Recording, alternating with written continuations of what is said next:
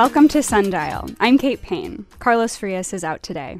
Michel Hausmann is the founder behind one of the largest bilingual theater companies in the country. He's the artistic director of Miami New Drama, a company that's known for putting on plays that reflect our community and are often created by our community. There's stories about the cocaine cowboys, about a Jewish family on the brink of the Cuban Revolution, and coming soon, a story about the 1980 McDuffie Rebellion. But Michel's path to Miami has not been straightforward. He studied film and thought he would become the man behind the camera, but the chaos and immediacy of live theater brought him back. Michel says theater is a lot like life, unpredictable and sometimes dangerous. He founded his first theater company in his home country of Venezuela, where he faced censorship from the government, and one of his shows was tear-gassed. He fled the regime of Hugo Chavez and found himself experiencing censorship here in South Florida as well. District officials in Miami-Dade County Public Schools barred students from attending one of the company's plays as part of a school-sponsored trip. Earlier this year, that decision was reversed. Michel joins us now to talk about his love for the stage and his motivation to stay true to his art, despite pushback from those in power. Michel, thank you so much for joining us. Kate, such a pleasure being here. Yes, and the last time I talked with you, it was in the lobby of the Colony Theater on Miami Beach after a matinee of Anna in the Tropics that was put on just for students at Miami-Dade County Public Schools. The energy was incredible. The reception from the kids was amazing, and it was a production that they almost didn't get to see. Almost didn't happen. Yeah. And so tell me, why was it important for you all to put on this 20th anniversary staging of that show and to have students there to see it? I think Nilo Cruz is one of our sort of local heroes, and he has inspired a generation of artists, I think myself included. He's from Miami. He's from Miami. Yeah. He's for Hispanic Yes. to win the Pulitzer. And he actually has been produced all across the world and not so much here in his. So I think that, although we are a company mostly of world premieres, every now and then we don't do a world premiere. I think we make a loud exception with Nilo Cruz because it is important for us to help introduce our audience to the theater patron saint of Miami. And we were very happy to produce the 20th anniversary of Anna in the Tropics, directed by Nilo. And this season, we have his beautiful work about censorship. Oh. Two Sisters and a Piano. Okay. So. And that'll be coming up in January. In January 27th. Okay. Yeah. Great. So lots coming up. But in that moment of the pushback that you all got over Anna in the Tropics, remind us what happened there and what did it take to get that show back and students back in the theater to see it? I have to say that I appreciate very much the support from Superintendent Dotres. At the end, he sort of saw what had been happening. We had a very frank conversation, and I think that he ruled correctly, allowing students to see the show. But I have to say that if you look at it sort of from afar, it's something in Venezuela I had already experienced. Since the governor, started to make all these cultural changes with Don't Say Gay, etc. History curriculum. Yeah, that's right. Slate of restrictions on race and identity and how that can be addressed in the classroom. Yeah. Exactly. And so what a lot of officials or teachers do is that they self-censor before receiving it, because it creates an atmosphere of fear. So, the principals of the schools or the teachers, they would rather, be the ones censoring so that nobody gets in trouble. So that parents won't complain and they themselves get in trouble. So that's sort of what I experienced in Venezuela. It's institutions, they did not need a straight directive from the government. They were living in a state of fear, and so they would censor themselves in order to avoid consequences. And I think it was important, obviously, for students to see the work of the first Hispanic to. I mean, it's very evident, right? The fact that it was a controversy, it's still baffling, right? But we have to be honest that is the state of the politics we're in right now. We're back in sort of a McCarthyism 1950s, where everything is looked through the lens of this witch hunt, in this false notion that teachers are trying to brainwash students' mind. That's insane. It's insane. And that incident, what did that tell you about the climate for storytelling and for truth-telling now in Florida and here in Miami? Right. Well, the fact that there were meetings about what to do with this play, and it just means that theater is important, right? Theater is a very important tool. And I think the American theater has not really used that tool for what it really can be. I think here in America, we have tamed theater. We had put it sort of in the corner with an entertainment. You get your subscription and you're going to see shows you saw on Broadway, but with with a different cast and a worst set and costumes, and what I mean? I mean, it's what it is. But but that's not what theater is. Theater is the most immediate art form that can have a huge impact on the community, because we're all in a shared space, and theater, we can actually, Miami New Drama proves it, right? We can actually create work for us, for this community. We can tell the stories of these communities, right? We can tell, the story of Elian Gonzalez, the story of the cocaine era. We can tell the story of what it is to run for mayor in Miami. We can, we can tell the story of McDuffie and Edna Buchanan, and so we can be very immediate on a way that TV cannot, right? Or film cannot. And we can address the audience directly. And think of places like the, Czechoslovakia, later Czech Republic, the first president after the era of communism was Václav Havel, a playwright, right? So, for us to imagine that Tony Kushner could be president of America, it's kind of wild, right? Yeah. But it's because we have lobotomized theater. Lobotomized theater. Yes, we've taken the edge from the sword of theater. We've now it's this nice thing, and theater is a dangerous thing. Theater bites, right? I mean, theater is dangerous, and if we treat it as such, then we elevate the conversation. They say, well, some people say, well, artists deserve a seat at the table. No, bollocks. Artists deserve to be leading the conversation. I think that's our responsibility in society. So, and I think theater is an extraordinary tool to do that. Mm-hmm. And so, in comparing the censorship, the incident with Anna in the Tropics, again, it was concerns from the school district about age appropriateness, and depictions of nudity on stage, and what high schoolers were prepared for. How did that incident compare to some of the censorship that you faced at home in Venezuela? So before, I just want to say something that I find it sort of ironically devastating, which is, so Anna in the Tropic ends, right, with a man bringing a gun to a safe place and shooting someone to death. So if somebody would say to me, listen, Michel, gun violence in America is complicated, especially in schools, and we do not want, maybe that's a conversation. Students have experienced it themselves, their families. Maybe that's a conversation, but the fact that wasn't even mentioned, right? It was about this small scene where two people are, laying down after coitus, not during.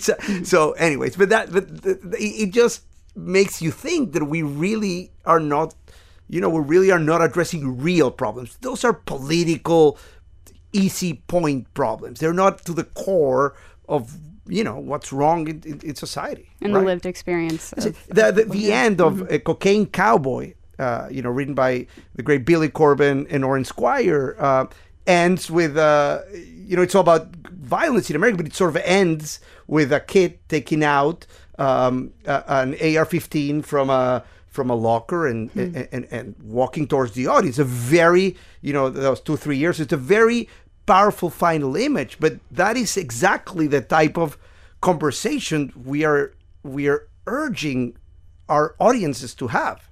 And so you asked me about Venezuela. Listen, yes, it's sort of the same but different, way less subtle. We've had few issues. One where it's just so absurd, right? We were doing Fiddler on the Roof, yes. Okay? And I translated with my friend, and I was directing. It's already the 3rd or 4th season, and it was that time, I think 2009, where Chavez had expelled the Israeli ambassador, and so I received a call from the director of the orchestra that we had worked with in the past, saying, "Michel, we're sorry. We like you, but we receive all of our funding from the government, so we can't be seen participating in a Jewish play." Wow. So, wow. I can laugh now. It was extremely upsetting at the moment, and it's a microcosm. Chavez didn't pick up, or anyone didn't pick up the phone and called, the guy and told him, "Listen, it was self-censorship, right?" So that is what I find in common with what's going on, with teachers having to pull out books from their own classroom because they're afraid that maybe a parent would get upset and their job would be on the line. Yeah, which we are seeing. And in speaking about Fiddler on the Roof, I'm curious, I think, was that one of the last plays that you put on in Venezuela? Well, is that right? There were, yes, one of the very last. I also had the incident where, as you said in the introduction, with the tear gas, and that it's funny because that, again, funny years later, dramatic at the moment. Of course. But we were negotiating with BlackBerry. That 15 years ago was the iPhone of we all had a BlackBerry, and they were going to sponsor our show. That's when I was doing it was Jesus Christ Superstar, the Spanish version, right? And so they had prepared this ad of Jesus holding the BlackBerry Storm or what, the government, it was a deal between us and RIM, the Canadian company that owns, and the government sort of interfered and wanted us to sign this agreement that we would not spend the money they would give us in any of what they would consider opposition media, which included every single TV station and radio station. We said of course not, and we went public with it. And then a few weeks later, we were welcomed with tear gas in the middle of our performance. Wow! 2,500 people in the theater. 2,500 people in the theater. And so what was that like at the time? It's completely, it happened behind the stage. They threw the tear gas where the actors were. Thankfully there were firefighters there, and they had 5 gas masks. And so the cast would trade. He said, "Listen, show must go on because we don't know what's outside. Outside the theater." That's what sort of the firefighters said. It's safer to stay in here. And imagine 2,500 people running out. So we said, no, that could be a stampede. So the actors performed the orchestra. We had 30 musicians, and we ended up at the very end with 4 musicians finishing the show. Wow! Because they couldn't breathe. They couldn't, right. And so it's extremely scary. And then a few years later, when the WikiLeaks scandal happened, that the American embassy in Caracas had written a lot about it and sent it to the State Department, and then that came out 3-4 years later. Their anger, the American anger at RIM for sort of falling prey to the Venezuelan, government. And then it became a scandal in Canada, 4 or 5 years later, and the stock, crashed a little bit. So it had, further impact. It was quite insane. Absolutely. Our guest today is Michel Hausmann. He's the artistic director of Miami New Drama, the resident theater company of the Colony Theater in South Beach. If you missed any part of our conversation, you can download this episode on our daily podcast. And so, Michel, I want to talk more about your journey as an artist and growing up in Venezuela. What were some of the cultural influences and theatrical influences you had? Yeah, Venezuela back in the day had a really big theater festival where a lot of very important theater artists around the world performed. And so, theater was part of culture. I think that my journey sort of came first through storytelling. I had an aunt who was very involved in my upbringing, and she would travel a lot to the U.S. And in Venezuela, we would see movies 2-3 years after they would open in the 1980s. So she would watch the movie and then would tell me. And what was her name? What was her name? Vicky, my Aunt Vicky, yes. And she would come back and she'd tell me the plot of a movie. And then I would ask her more. So every time she would see a movie, then she would bring a sort of notebook to the movie theater to write down all the key plot points. Wow. And so I loved the idea of, and I guess it's because I'm dyslexic. I was dyslexic growing up, and it was hard for me to read, etc. But I developed a very good ear. So if somebody would tell me a story, my imagination would just sort of build it in my mind. And I think that is how I went into storytelling. And I was in theater school since I was very young, and then eventually I thought I wanted to after I wanted to be a filmmaker, I thought, and that very quickly, turned into, And tell me about that. What was that turn? Well, I went back to Venezuela with the idea that I was going to make this great movie, and I started to direct commercials, and working in film is kind of working with dead tissue, right? You have at some point something was alive, and now you have this thing you're editing and you're putting things together that are not so. And you're filming the scene at the end, right? 6 exactly. There's the middle. Yeah, that's correct. And I think that there is something that was already in my DNA of having done theater throughout my childhood. That it's that rush that I never felt. I could never get really excited. And I said, well, let me just, so a friend of mine said, didn't you like theater? Why don't you go and direct a play? And I directed a play in Venezuela. I sort of rented a theater and directed a play. And then, a few years later, we had this very big company and we were doing, big musicals, etc. And so you've always been sort of pulling folks together, pulling space together, just to organize this live, trying to capture this live experience in front of an audience. And the beauty of that live experience is that it does have impact on society. In Venezuela, that's why I wanted to open a theater company here. In Venezuela, we had conversations with our audience, right? So when we did the last thing that was in Venezuela when I left, it still ran for a few more months after I left Venezuela, was another collaboration with Michel Hausmann, who we're working with now for our fall show. But it was his show, Gross Indecency, The Three Trials of Oscar Wilde, that I co-directed with him. And it's about the trial of Oscar Wilde pretty much for being gay. And so that started a conversation. Then there were articles written about it, and it really did start a conversation about gay rights in a moment where the country really wasn't having that conversation. So after I left Venezuela, and I got my master's in theater and all that in New York, and I was wondering what to do.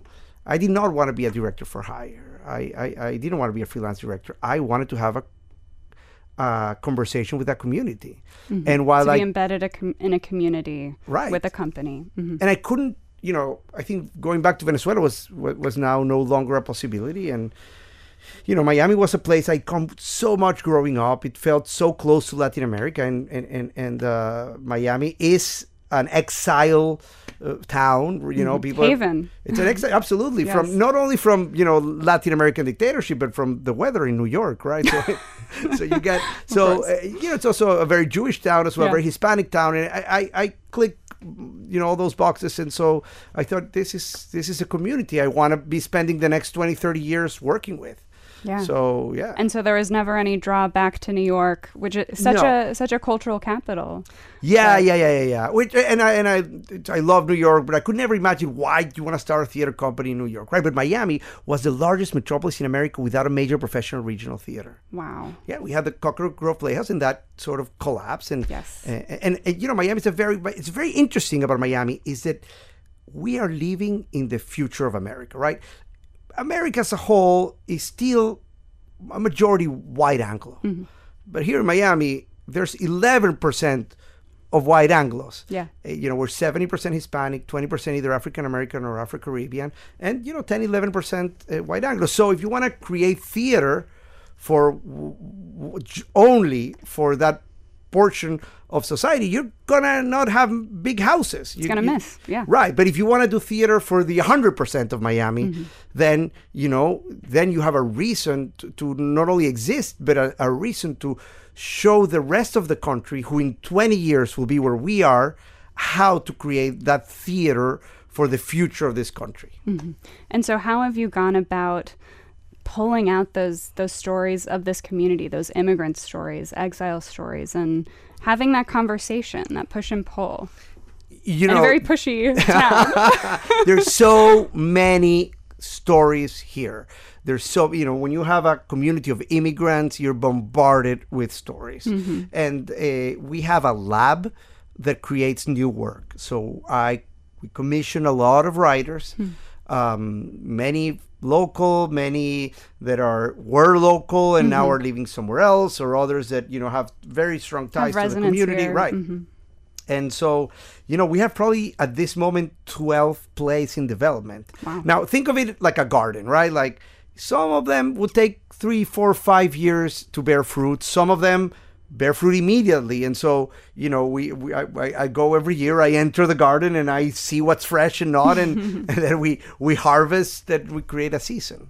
And they're great artists. We sort of found, great allies in folks like Carmen Peláez, who we've done 2 full-length play with her, and she also was in Seven Deadly Sins, Oren Squire, who we just did now, Defacing Michael Jackson, and before he wrote the book for our musical A Wonderful World, heading to Broadway in the spring, which is very exciting. It'll be now performing in New Orleans in early October, and then in Chicago at the Cadillac Theater for a couple weeks mid-October, before it goes to Broadway.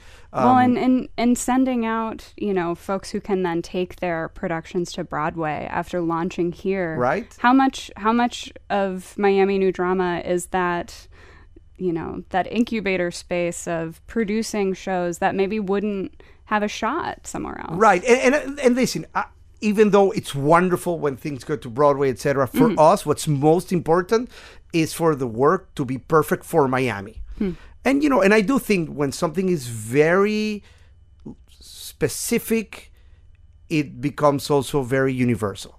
Right. So, but yes, obviously, we can say that instead of doing whatever was popular in Broadway last season, we are sending to Broadway, the work of Miami. That's pretty amazing. We're creating, now, when we did Seven Deadly Sins during COVID. Right, during COVID. It was the largest theatrical production during COVID, where we took over a whole block of Lincoln Road and abandoned storefronts. Yeah, that's right. With the audience in masks outside. That's right. The dark so days. that gave us the award for the Drama League Award. That Hamilton had won the prior year. So, wow. So it's how wonderful it is for New York to be recognizing our work and not the other way around. Well, and Michel, I wonder, what has your journey been in being someone who can come into this new space and your adopted hometown at this point and be someone who can have your finger on the pulse of what is happening in this community? How did you step into that and own that? You know, Miami's such a fertile place, and there's such wonderful people, and we can do collaborate. You know, we have so much access to wonderful people. You know, I'll give you an example. The city of Miami Beach. Strong partners. You know, the government of Dan Gelber, all the companies, they're strong partners. We go, we pitch them ideas. You know, we say, listen, we need to expand, and they help us fund that. And the voters vote to fund, to fund us. We now have a wonderful relationship. This season, we're doing a show at the Rubel Museum, right? So we call, the Rubel family. They were happy to meet, and we had a wonderful conversation with them, and they were happy to collaborate. So this is the type of things that are so wonderful and open in Miami that I can't imagine, you're calling them MoMA and trying to get them, to work together. It will take me a few years, but Miami has that. It still can be quite a small town. Yes. But so much is happening, right? Like, this is a town where every day new things are being born and new ideas are coming together. Some ideas are very bad. I mean, let's remember that we were the Bitcoin capital, etc. But a lot of amazing ideas, a lot of amazing art, a lot of great artists, great music. We are the Ellis Island of the 21st century. And for you and your life here, as one of the many exiles, as one of the many people who have built a new home in Miami, has it been hard to let Venezuela go in some ways? How do you make peace with that? It has been very hard. It was very hard. I think that something changed in me in the year 2013. My wife and I had our first couple kids together. We had twins, and it was about that time that there were, where Nicolás Maduro stole an election, and in Venezuela, they had 6-year terms. So I was sort of making my math in my mind. I was like, well, best case scenario, my kids are going to have 6. I'm going to uproot them from somewhere, and I just realized then and there that I was not going back, and it was very painful. And what I did, I started to buy, for some strange reason, postcards that people sent from and to Venezuela. I actually just wanted first the visual of the Venezuelan postcard, just to have something to hold on to. What was on the postcards? Right, so I just bought on eBay images, I swear, images of Venezuelan postcards. Brand new, or were the old ones? No, old used, right. And so, but my surprise was when it came, you turned it around and there was like a note from somebody to somebody else, and then I became obsessed reading all. So I started to buy compulsively postcards from. I have thousands of them. And what do they look like? What are the images? Well, so it's interesting because what they look like is what the country wanted to sell of itself during. So at some point it was nature. At some point it was the boom of oil and all the great constructions. At some point were the party scene. So but the beauty of it is that in 100 years of postcards that I have, it tells a story. So I've been trying to turn that into a theatrical project, and that's one where in the lab, it might take 15 years to bear fruit. Wow. But I keep, working on it bit by bit. And carrying Venezuela with you as you go. Yes, but I have to say that I emotionally, I can't be as connected as I was before because there's just not space. So it's there, and we do it in the work, right? The last show we did, Papa Cuatro, is an amazing musical about 5 world-class musicians and their immigration story. People, folks who, eventually won Grammys, etc. But they came here and had to drive Ubers and Amazon trucks, etc. And the next show we have, it's huge, it's outstanding. It's based on a bestseller book called Las Aventuras de Juan Planchard, written by Jonathan Jakubowicz, and it's adapted and directed by a theater giant, my good friend Moises Kaufman, who co-founded the theater company with me. He's 2-time Tony Award nominee, Emmy nominee, and Obama gave him the National Medal of the Arts. Not too shabby. That helps. Exactly. Yeah. and so this is a world premiere. Again, 4 years in the making, this play. That we're going to start performances on the 17th of October, formally opening on the 28th of October. And it's an amazing story that takes you to the underbelly of Venezuelan corruption and greed, sort of told in a thriller kind of way. So that's kind of my way to keep the conversation going. Yeah. Our guest today is Michel Hausmann. He's the artistic director of Miami New Drama, the resident theater company of the Colony Theater in South Beach.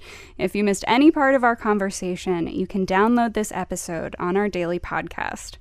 And so on Miami Beach, on South Beach, what has it been like over the past few years and being the theater company on Lincoln Road? You know, we've seen so many changes in that area. Certainly a lot of tourists. How do you kind of reckon with that of trying to be, you know, a space for the people of Miami? In the middle of a tourist... In the middle of the tourist destination. Well, you know, I mean, a lot of great theaters across the country are located in the most, you know, tourist Times place. Square. Yeah. Right. But I have to say that part of our success has been because of the support we've received from the city of Miami Beach. That has been key to our success.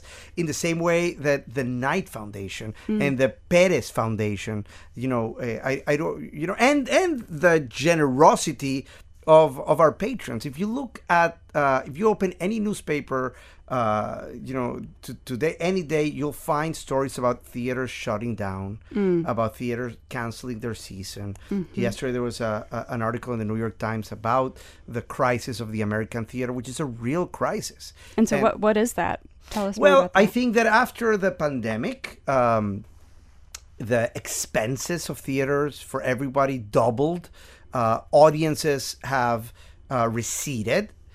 And a lot of theaters found themselves insolvent. I know friends who haven't gone to a movie theater, right? You know, since COVID, let alone to a live production. And also, let's be honest, you have amazing storytelling now on TV, right? I mean, have you seen Succession? So good, you know. It's good stuff. So when we try to imitate that, when we try to sort of tell a story in a rectangular. Yeah, you know, maybe TV can do and it's free. You don't have to put your pants on, right? But what we can do in theater is something that Netflix and none of them can do. To jump off the stage. We can create community. We can directly address the audience. We can all share the same breath together. It's a transformative, beautiful experience. And no matter how great writing is, there is something just... You know, it's in our DNA. We've been doing theater for 2.5 millennia. It's part of who we are, right? So it's, but we have to, again, it's our responsibility to take theater, you know, and sharpen that knife. We can't just be doing whatever was popular somewhere else, right? This is a unique opportunity. And I think theater across the country need to take serious the word regional before regional theater, right? Like, you know, if you look at our season and I ask you, where is this theater company located? You'll say Miami. There's no doubt. The sense of place is evident. Right. Yeah. You cannot do this anywhere else. Anywhere else. This is right. Yeah. And so I think that if across the country they take that regional word more serious, I think the theater will be in a much better place. To speak to the people in your community. Well, and so what is the state of theater in Miami right now? I mean, you mentioned the Coral, the Coconut Grove, Playhouse, right, which literally is crumbling. Yeah. I mean, it's sort of a ghost, you know, hanging over the scene. What are the dynamics now here? Listen, I think that Miami has a very healthy and very beautiful theater community. You know, it actually has two theater communities, one in English and one in Spanish. And I think that sometimes one doesn't even know the other exists. And I just think in that, separate spaces, right? Parallel tracks, and so. You know, when we did, for example, one of our first plays, we did the multilingual version of Our Town. Right. And Haitian Creole as well. Exactly, right? exactly. By the way, Samuel French now publish that script. So now when you want to buy Our Town, they give you what? Do you want the traditional or the multilingual one? Wow. And it has been produced around the country. This version that started at the Colony Theater, by the way, help funded by the Knight Foundation, it now is performed around the country. Incredible. But in that rehearsal space, we had folks from both artistic communities who had never shared a space together, and it was wonderful, right? And I think that is a way forward. I think there's tremendous talent here in Miami. They're great playwrights, they're great directors, they're great actors, and so I think it's we're slowly building this community together, and I'm very, very lucky and proud to be a part of it. Mm-hmm. And how do you reach new audiences here? Folks who, may never have grown up with theater. It's not part of their life. I would tell you that most of our audience is new audience because theater had not had that space in society quite yet, or for the,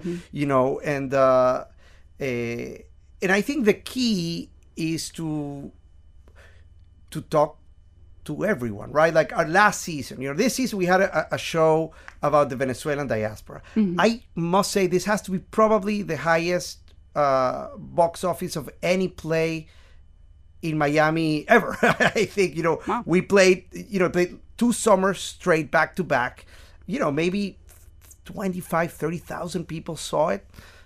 You're talking to, before we had a show about the Haitian immigrant story based on the work of the patron saint, another patron saint of Miami, Edwidge Danticat, who's amazing, and Liliana Blaine Cruz, another superstar. She was a big Broadway director. Now she's from this community, won the Obie, was nominated for the Tony, and came back to help. She came back to bring this that play. To so, so I think, not only talking about this community and putting this community center, but doing it with world-class artists. And how lucky is that we have so many world-class artists from this community. Well, and in this community, we're also facing an affordable housing crisis, a cost of living crisis. How is that affecting the artistic ecosystem? The ability for folks to even think about trying to go into the arts when the rent is high. We had a wardrobe supervisor who was a star, and he came and said, "I can't afford. Me and my partner can't afford living in Miami. We're leaving." Yeah. So like that story, we had so many folks who can't afford to continue to work with, and we are, as you said, at the heart of South Beach. So, a 40-hour driving distance, there's really nothing affordable. 40-minute drive around it, there's nothing affordable. So even to park on South Beach. Oh my God, yes. But our staff we pay for their parking. That's nice. That helps. But yes, like it's tough. There's some local initiative. The city of Miami Beach is building some workforce housing. At Ulite down the block, right? They have a residency program for artists. That's right. To help pay their housing costs. So there are solutions out there, but the problem is of great magnitude, right? Yeah. And what does that mean for, students even? Like folks, before they even become the wardrobe designer, the aspiring playwright, just, trying to get their feet into the arts. Well, are you seeing those impacts on that end? Very robust student program funded by some wonderful individuals. And, we not only bring for free buses and buses of students to see our work. We also create our work specially to tour in those middle school and high school. So, bringing it right to them.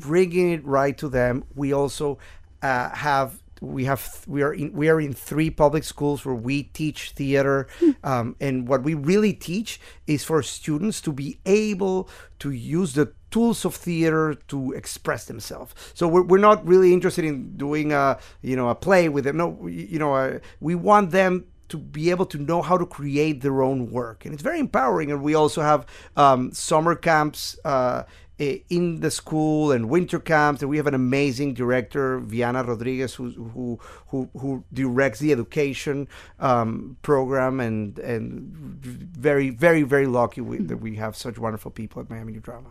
And when you give those young students the tools of theater, what is the impact for them to be able to put on a new life, a new character? It's transformative. You're giving them agency. It's an experiment in agency, and it's so wonderful, and even when students come to see our shows at the Colony, a lot of our board members, they want to come that day again, because it's a different experience. The students react to everything, and they laugh, and they it's beautiful to see them, because something is happening in them. And as Miami, we are as multicultural, multilingual as our community. So a lot of those students are seeing people like them for the first time on stage. People who look like them, people who talk with accents like them. So it's extremely powerful to tell them your story. It's also worthy of being on stage, and that doesn't happen very often. Yeah. Where do you see room for growth in the theater scene in Miami? Where are we going next? Well, I think that the theater in America needs to figure out where we're going next, because I think status quo is leaving a lot of theater shutting down. So I think that we have revival shows, or what is the status quo? Well, it's, the season typical. There's a lot of theaters that have, thousands of subscribers, and, they have their, revivals of Broadway. So they have the Christmas Carol, they have, and yeah, I don't think that model, it still works today. There's, that there's a lot of older audience who they don't want to return, etc. So I think we have to take advantage of the fact that we are live, that we are in front of real audiences, and try to engage in that conversation. I think that is the future, and we have to, we're very now happy with that, next season we have the show at the Rubel Museum. So we're now, we're bringing theater to a place that has already an audience base, right? They have 8,000 subscribers to that amazing museum, and so their subscribers and our theater goers are going to meet together and sort of form community. They're going to our folks are going to be exposed to amazing world-class visual arts, and their folks are going to be exposed to world-class amazing theater. So we're very excited about that, and we're very excited about everything we're doing next season. Not only Juan Planchar that I mentioned, we're doing the Two Sisters and a Piano by Nilo Cruz, written and directed by Nilo Cruz that I mentioned, and I'm very, very, very excited about the final show of the season, written by Nicholas Griffin, based on his own book. He wrote an amazing book called The Year of Dangerous Days, about the year 1980, and how sort of that year changed Miami and changed really the face of the country. So he took one storyline from that book, which is about the Miami Herald, Edna Buchanan, and the McDuffie riots, and he turned it into an amazing play. And it's really a play about this community. And it's such a beautiful story that touches upon so many issues that are important now. And so that's our April show. It's called Dangerous Days. And so that's our 4th show season. Yeah. There's a lot of more information at miaminewdrama.org for those listening who wants to subscribe as well. I wouldn't stop anyone from subscribing. I think it's a very good idea. Yeah, we'll direct folks there for more information. Why was it important to dig into 1980 and McDuffie? I mean, what's there? Well, first of all, it's important. Miami is a city with no memory, right? We don't have, we're such a transient city. 54% of us are foreign born. So it's a lot of people who we live here and we have no idea what happened in Miami. So that's part of the mission of Miami New Drama. That's why we did the story of Elian, the story of Cocaine Cowboy, the story of Defacing Michael Jackson, about which is similar, because it's about Defacing Michael Jackson. It's about the McDuffie riot, sort of seen from the perspective of youths in Opaloka. Yeah. But this story is sort of seen, it's 1980 seen from the perspective of those in power, in a way. And that investigation of Edna Buchanan, and it's 40 years later, and those stories are even more common now, right? Police brutality, and then the murder of black males unarmed black males at the hands of police. It's a very common story, and being able to explore it from the perspective of the 1980s, in a way that feels like you're talking about history, but you're also talking about right now, about today, about yesterday, about tomorrow. It's very powerful. Absolutely. And you talk about the transformative power of theater. How have you seen, as folks come into your shows, experience this ephemeral moment and then walk out your doors? What is the impact as they carry these stories with them? How have you seen these stories change Miami? Well, I think that we always love the idea that what happens in the conversations afterwards, right? So, even if somebody, because we always do new work, right? Almost always do new work. Mm-hmm. So I can't guarantee that every play is going to be, perfect or wonderful. They will all be interesting. They will all create conversations. And I think we've had a pretty good track record of the quality of what we've done, but it's new, it's risky what we do. We're taking something, putting it in the oven, and then we're taking it out, and we have, we don't know what it is until we open it, which is part of the high tension, in those rehearsal spaces. But definitely has had a huge impact in how we, so many. I was so surprised. So many people were just not aware about the impact of Elian. Like we take it for granted. You think, man, Elian changed Miami. Yes, but those people who were living there might not be the same people who are now. Mm-hmm. And so many people have sort of revisited that story. So many people have revisited the 1980s. Sometimes we do parallel stories, right? So Carmen Peláez wrote The Cuban Vote. It's an amazing sort of comedy based on The Taming of the Shrew by Shakespeare, about a very smart woman running for the mayor of Miami. And while it's not history, but by creating this parallel fiction, she can talk in depth about our current situation as a city, the problems we face, the hypocrisy from some candidates, etc. And we are. It's wonderful to be able to have that and having our mayor, who happens, the mayor of the county happens to be a woman, come to the show and see herself reflected in many of those stories has been wonderful. Really, we really feel we are in conversation. Yeah. Well, and we're winding down here, Michel, but when so many folks are feeling the pressures of self-censorship, why not back down? What pushes you forward? Yeah, why not back down? I think, I think the spirit of theater has always been a rebellious spirit. I think that, when the Greeks were telling, the stories about war, they were even criticizing their own government. They were criticizing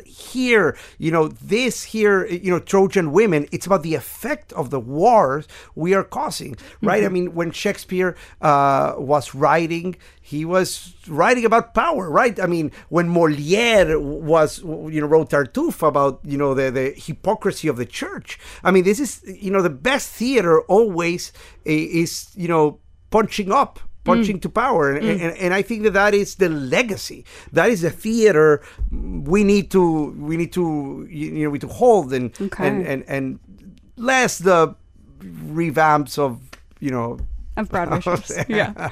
Well, thank you so much, Michel Hausmann. Such a pleasure being here. And that's Sundial for Thursday, August 31st. Leslie Ovalle Atkinson is our lead producer. Elisa Baena is our producer and social media editor. Sergio Bustos is WLRN's VP of News.